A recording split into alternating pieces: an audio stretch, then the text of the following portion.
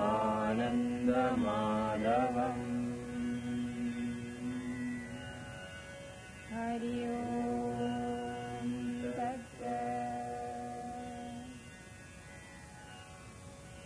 This talk has been recorded at the Vanamali Gita Yogashram, Rishikesh, North India, situated on the banks of the holy river Ganga at the foothills of the Himalayas. This is the 5th talk in the series and is on the 4th chapter of the Srimad Bhagavad Gita, entitled Jnana Karma Sannyasa Yoga, or the Yoga of Knowledge and Renunciation of Action.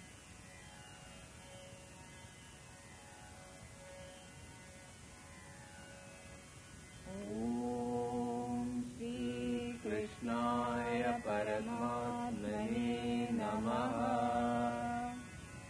Om Shri Parthasarathye Namaha. Atha Chaturthodhyayah. Shri Bhagavanuvāca.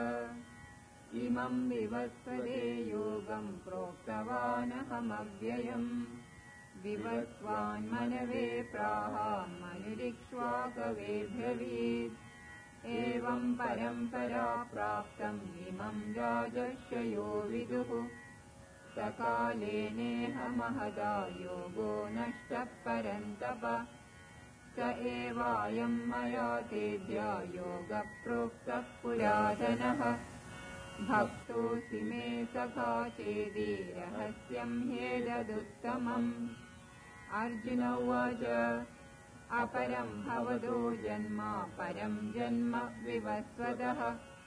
Kadametadvijaniyam tvamadau proktavanidhi. Shri Bhagavan uvaca bahuni me vyaditani janmani tavacarjuna.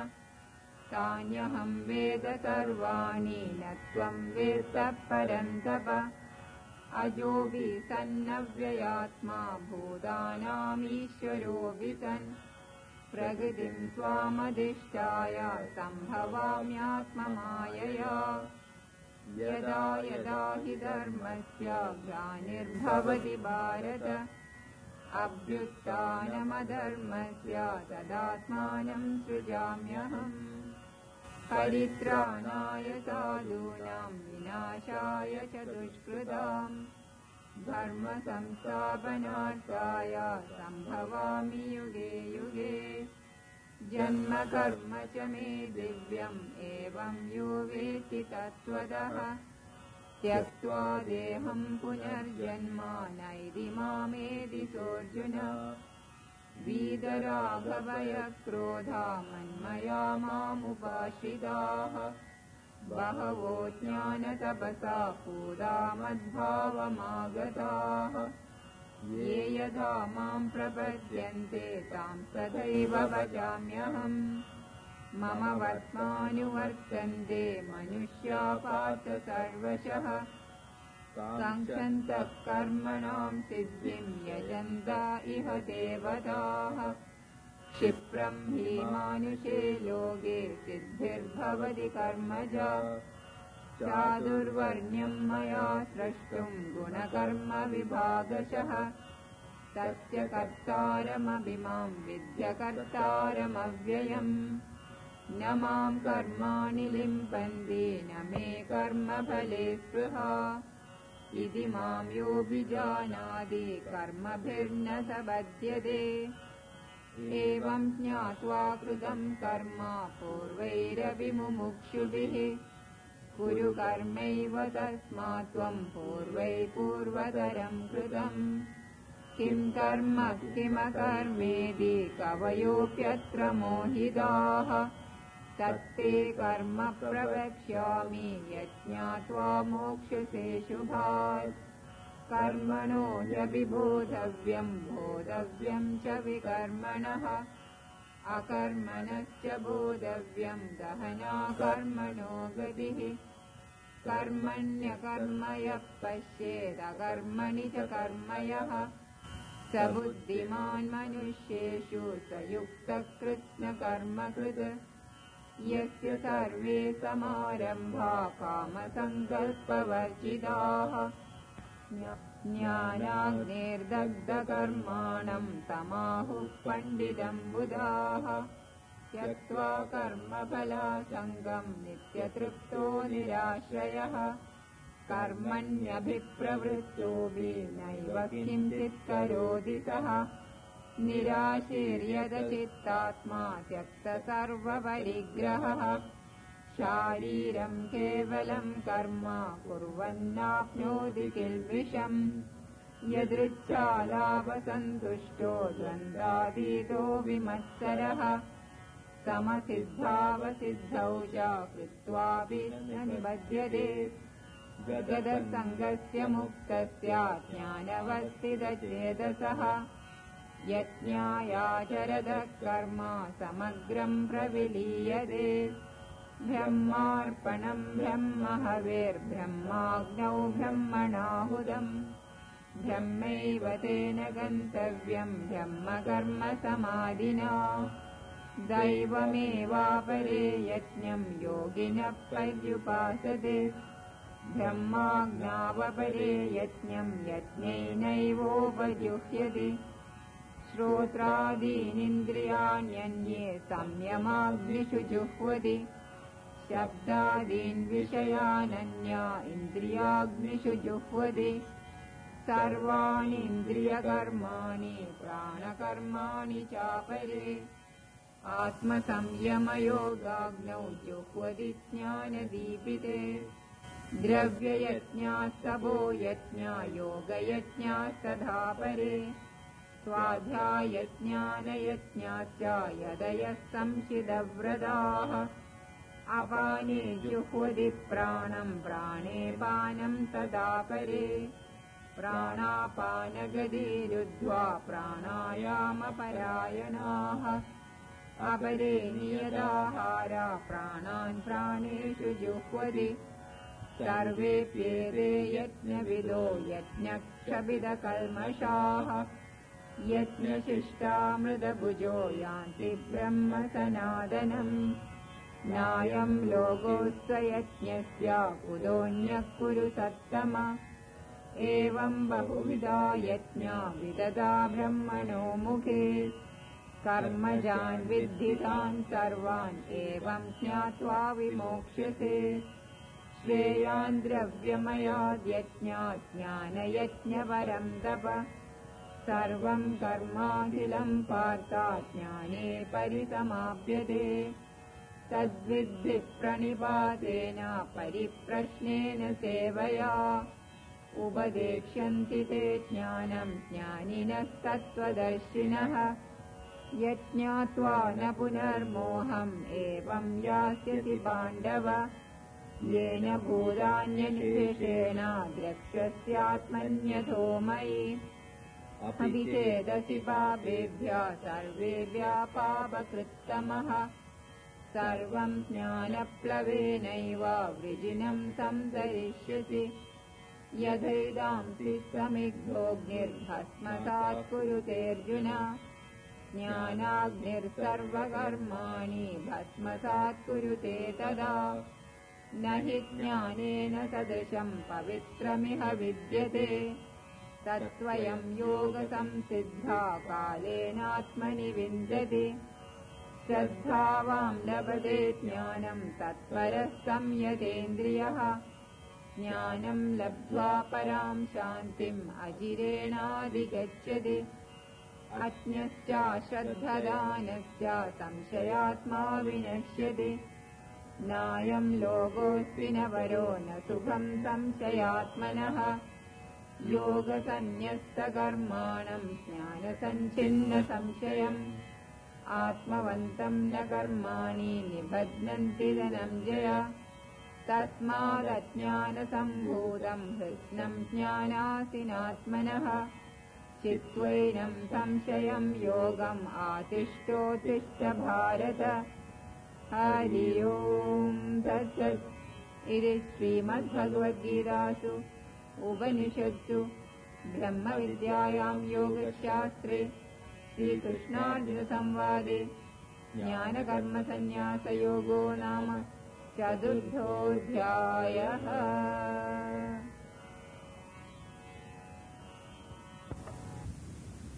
गुरुब्रह्मा गुरुर्विष्णु गुरुर्देवो महेश्वरा गुरुस्साक्षात् परब्रह्म तस्मै श्रीगुरवे नमः।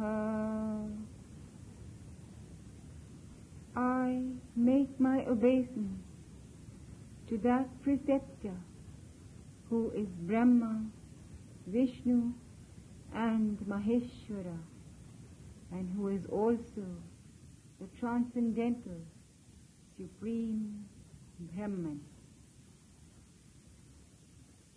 In the last chapter, Lord Krishna speaks of Karma Yoga as that yoga in which action is fulfilled in knowledge, and both are offered to the Supreme, the Purushottama, who is the secret instigator of all action and master of the works of Prakriti, to whom she offers all her goods. This gives us the impression that the Supreme is something which is completely transcendent, something beyond our ken, far above us in some unattainable heaven perhaps. It was also told that the practice of Karma Yoga is fraught with difficulty, since desire is the enemy of even the wise and is ever lurking within the heart and mind of man. And this enemy has to be conquered only by a gradual sublimation of the senses to the mind in the intellect, and the intellect itself in the Atman, or Supreme Spirit within us. This does not seem to be such an easy method. Can anyone succeed in this practice? Our will is feeble and our desires powerful. Under these circumstances, is there any hope for us? Now comes the highly solacing message of the 4th chapter. Lord Krishna openly declares his avatarhood. This is the ancient yoga which I had first declared to the sun god, he says, handed down from generation to generation. It had been lost due to the passage of time, but now he was reaffirming it for the sake of his friend and devotee Arjuna. Arjuna, not understanding the divine nature of his charioteer, whom he had hitherto considered as his cousin and friend alone, immediately asks how Krishna, who was his contemporary, could have revealed it to the sun god at the beginning of time. Krishna takes this opportunity to reveal himself as the avatar. The theory of the avatar is very difficult for the modern mind to conceive.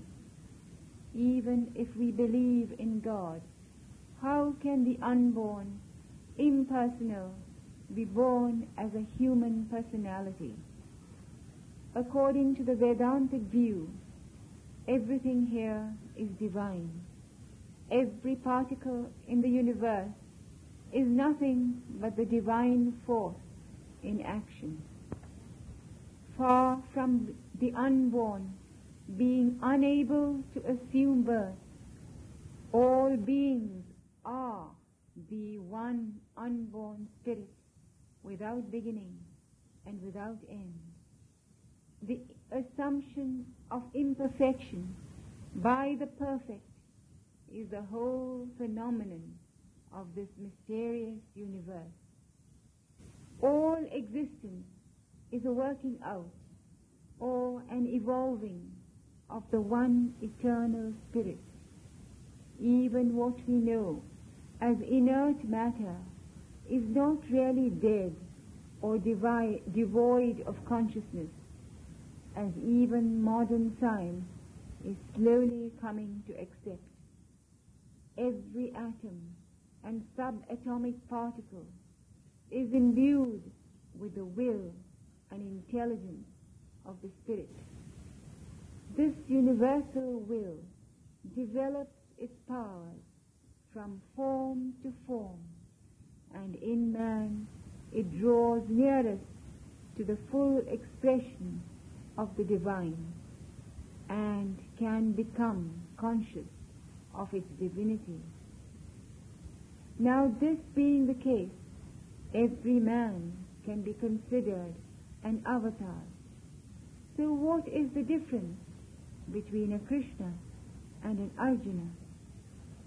The Gita declares that the birth of the avatar is the opposite of the normal birth, though the same method of nature is used.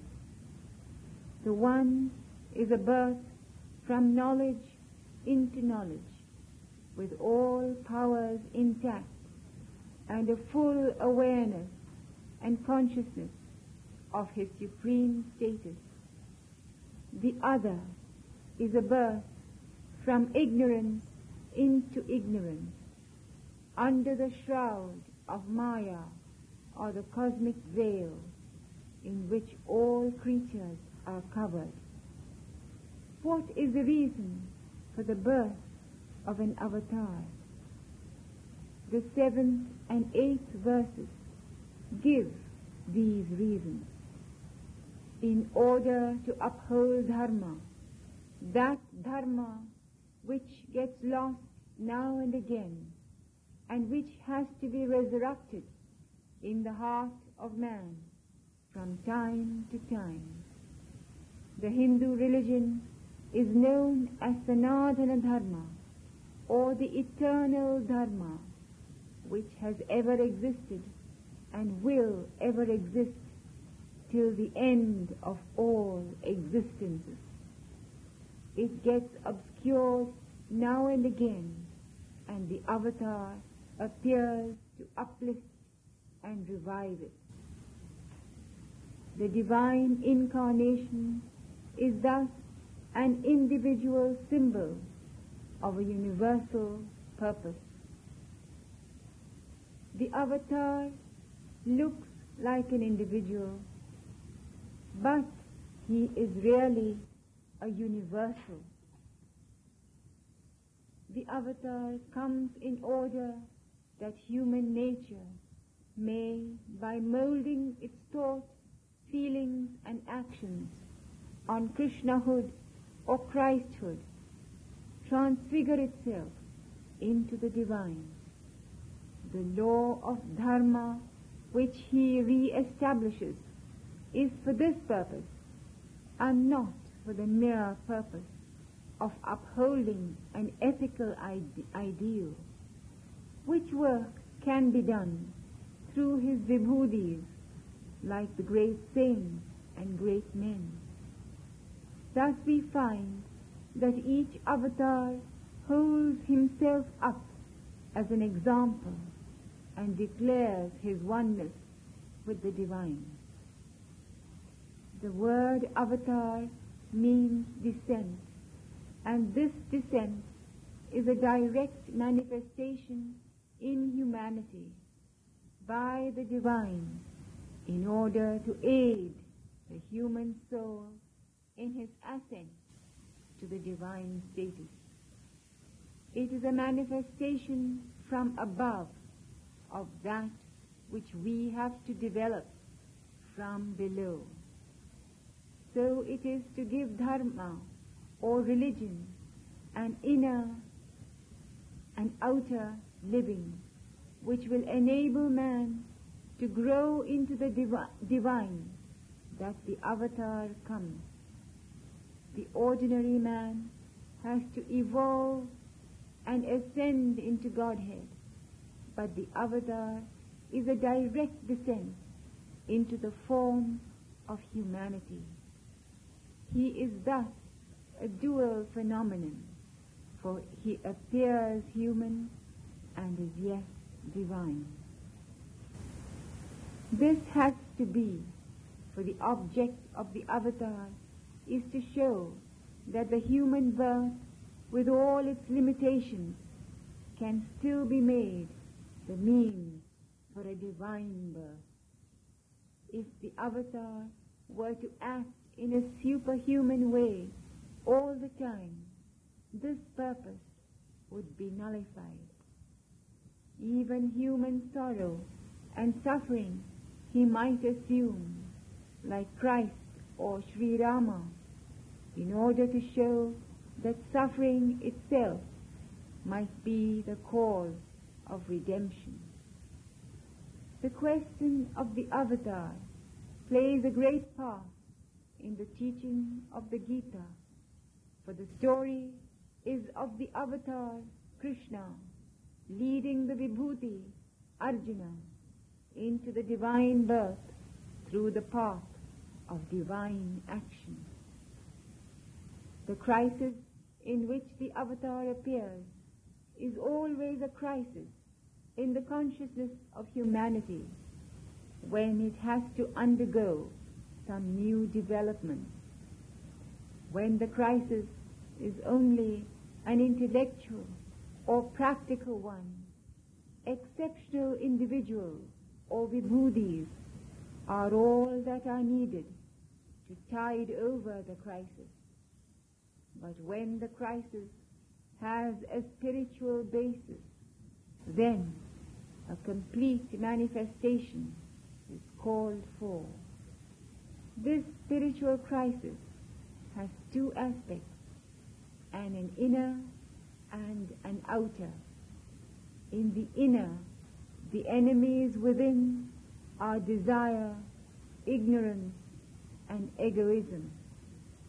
The outer is the struggle between dharma and adharma, righteousness and unrighteousness, the former supported by man's godlike nature, and the latter by his demonic side, as in the Mahabharata war, which has been made the external symbol of a conflict both on the individual as well as on the universal plane. In such situations, the avatar appears in order to bring nearer the kingdom of heaven on earth. As Krishna says in the 11th verse, it matters not in what form he comes, because in whatever way man approaches him, in that very way does he accept him. This Catholic view of the Gita accepts many ways and many gates of approach to him. None are condemned. All approaches are sanctioned. Men of lesser intellect may approach lesser gods for the gratification of one or other of their desires. But even these are but tottering steps on the main path, and must eventually lead to the Supreme One through the sacrifice of knowledge. The great consoling message of the Gita is that it accepts all mankind in whatever level of evolution it might be. It does not expect everyone to be at the topmost level just because they happen to have heard the word.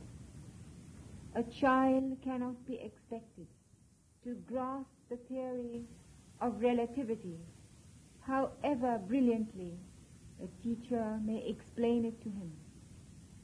So also we are all children proceeding along the spiritual path, and all of us find ourselves at certain levels or stages of life. This is called the Chatur Varna, or fourfold classification of man, which is really a fourfold classification of human nature. We stand at many different levels and can only evolve from the level in which we are placed.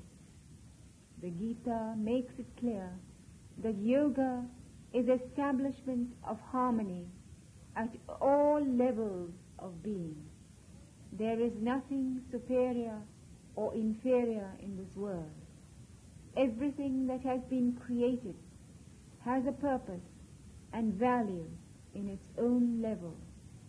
The level in which we are now, however low it may seem, is also equally valuable. Our action and conduct in this particular level has to be in harmony with that level. There is a fitness and beauty in such an action. This is yoga. There is a fitness and beauty in a child behaving like a child, however foolishly it might look from the adult point of view. To force it to behave in an adult fashion would be detracting from its original beauty. The secret of action is one which has confused even the minds of the sages.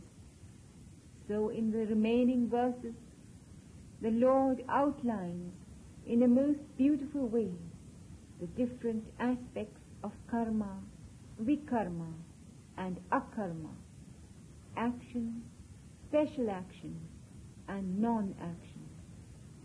Arjuna thinks that action is what keeps the man in bondage, and non-action is the only way to evolve. He has already been told that embodied man cannot remain inactive even for a moment. So act he must. In this chapter, he is told of that special karma or vikarma of the mind which can transmute the dross of ordinary action into the gold of non-action. When harmony is established between ourselves and the universe, our actions cease to be actions and become non-actions. Then one can see action in inaction and inaction in action, says the Lord. This sounds like some sort of conundrum, so we have to analyze it carefully. Inaction in action is the action of the karma yogi. The action is dedicated to the Absolute. It is a yajna, and we ourselves as individuals are a part of that Absolute, and the process of the offering through the medium of action is also the Absolute. Brahmarpanam, Brahmahavi, Brahmagnau Brahmanahudam, Brahmevatena Gandavyam, Brahma Karma Samadhina. All action is a movement of the universal force of God being within itself. The divine is the Lord of his work, and the individual is only the channel working through the instrumentality of his nature, subject to his Lord and Master. By the flaming intensity of this knowledge, all his actions are burnt up as in a fire, and it is as if he remains inactive. This is the first sign of the karma yogi, The second is freedom from desire. For where there is no egoism, desire is starved out. Outwardly, the Karma Yogi may seem to undertake works of all kinds, perhaps on a larger scale and with more force and energy, for the might of the divine will is working through his nature. But the thrust of desire is completely wiped out. Kama Sangalpa Varjita. The Karma Yogi has no personal hope. He does not seize on things as his personal possessions. He receives what the divine will brings him and is jealous of none. Whatever comes to him, he takes without repulsion and without attachment. Whatever goes from him, he allows to go without grief. His action is purely on the physical plane. Shariram kevalam karma. He is uninvolved mentally with the fruits of his action. The result may be success as the world understands it, or it may be failure. But to him it is always success, because he does not seek for personal victory, but only for the fulfillment of the divine will, which works out its mysterious ends through apparent failure as well as, and often with greater force than through apparent victory. Arjuna is assured of victory, but even if certain defeat were before his eyes, he must still fight, because this is the present work assigned to him by the divine will. When a man who is thus filled with knowledge and free from attachment acts for the sake of sacrifice, his actions are inactions. That is to say, that even though a Karma Yogi acts, he can still be called inactive. To make this point of inaction a little clearer, we can take an example. A man proceeding to a certain destination sits in a train, apparently inactive, yet the train is hurtling towards its destination, and he will reach there sooner or later with the least strain and difficulty on his path. There is a cyclist, on the other hand, who is proceeding towards the same destination and is pedaling hard beside the train, trying his best to catch up with it. The former is action in inaction, and the latter is action and action alone. All of us are pedaling hard to make ends meet, to achieve many desires, running hither and thither, exhausting ourselves physically and mentally, achieving perhaps a few things on the way, but more often than not, getting what we do not want, and hardly ever getting what we really want, and eventually coming to the end of our life, sick and tired, helpless and hopeless.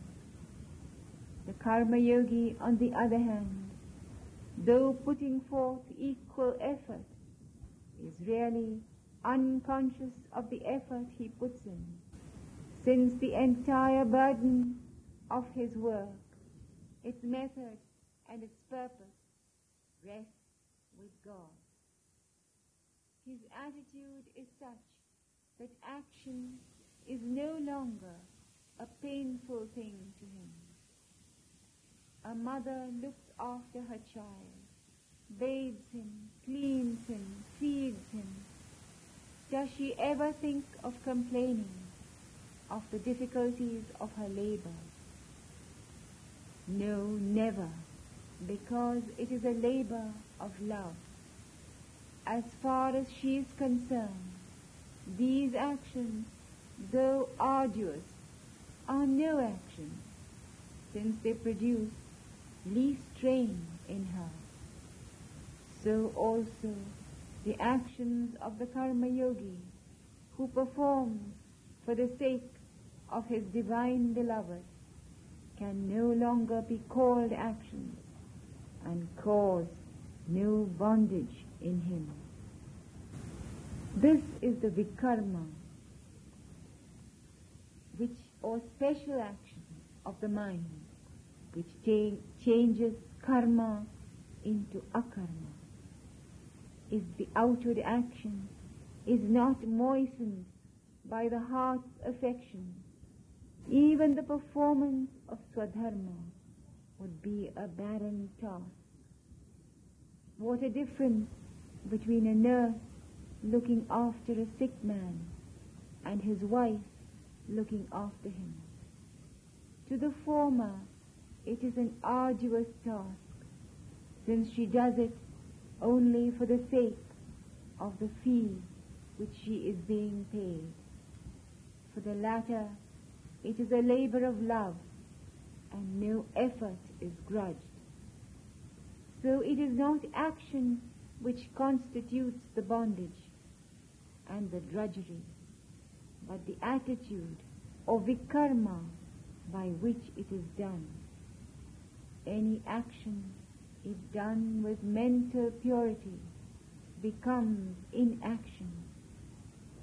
This is the fire of knowledge which reduces the fuel of action into the ashes of non-action. Yadhaidhamsi samigdhognir bhasmasat kurute Arjuna jnanagnir sarvakarmani bhasmasat kurute tadha. A mother beats her child, and a stranger beats it. What a difference the same action produces. The former did it with love in order to improve the child, and so the action, though violent, will not leave a residue of bondage in her. In fact, the bondage might accrue if, due to overact attachment and fear of what the child might think, or even laziness, she desisted from reprimanding the child even when the necessity arises. So that even the inaction of not beating becomes an action which will produce a bondage in her, a link in the fetter of karma, for she has forsaken her swadharma. The former is a case of inaction in action, and the latter action in inaction. By her very inaction, she has produced an action which will bind her, since she has denied her swadharma. No wonder the Lord says that strange are the ways of karma, and even the wise are unable to comprehend the mysterious workings of the law of karma. All do not know the workings of this divine principle of action. And so the Lord describes some of the forms of sacrifices which yogis make. Whenever the mind fixes itself on something other than itself, that process is to be regarded as a sacrifice. A lower principle has to be sacrificed for the sake of a higher principle. Contemplation on a deity wherein the surrender of oneself is implied, is one kind of sacrifice. And it is a yoga because it is union of the lower with the higher by means of adoration. When the senses are withdrawn and fixed on the higher self, a sacrifice is performed. When the senses are concentrated on objects which are regarded as helpful in the sublimation of desire, a sacrifice is performed. When the powers of the mind, intellect, and senses are centered on the consciousness within, a yajna is performed. When the breathing is regulated by the technique known as pranayama, a sacrifice or yajna is performed. Whenever our joy is shared with another, we perform a yajna. Here we are told that sacrifices which require physical materials are lower than those which require only the mental functions. A feeling of kindness and love for a beggar is a greater yajna than the parting of a few coins without a feeling of charity. It is a feeling of vikarma that counts, and where that is absent, the outward show of charity is a mockery and cannot be termed as a yajna. Therefore, the sacrifice of knowledge is the highest yajna. When the physical offering is given with knowledge, that also attains the highest. Going to a temple or church and mouthing certain prayers and making certain offerings without understanding and without the loving participation of the heart is a mere waste of time and can under no consideration be termed as a yajna. To know the true meaning of inaction in action, the Lord tells us to go and sit at the feet of the sages. For the sages, though engaged in 1,000 actions, remain ever unattached, ever united with the divine within them.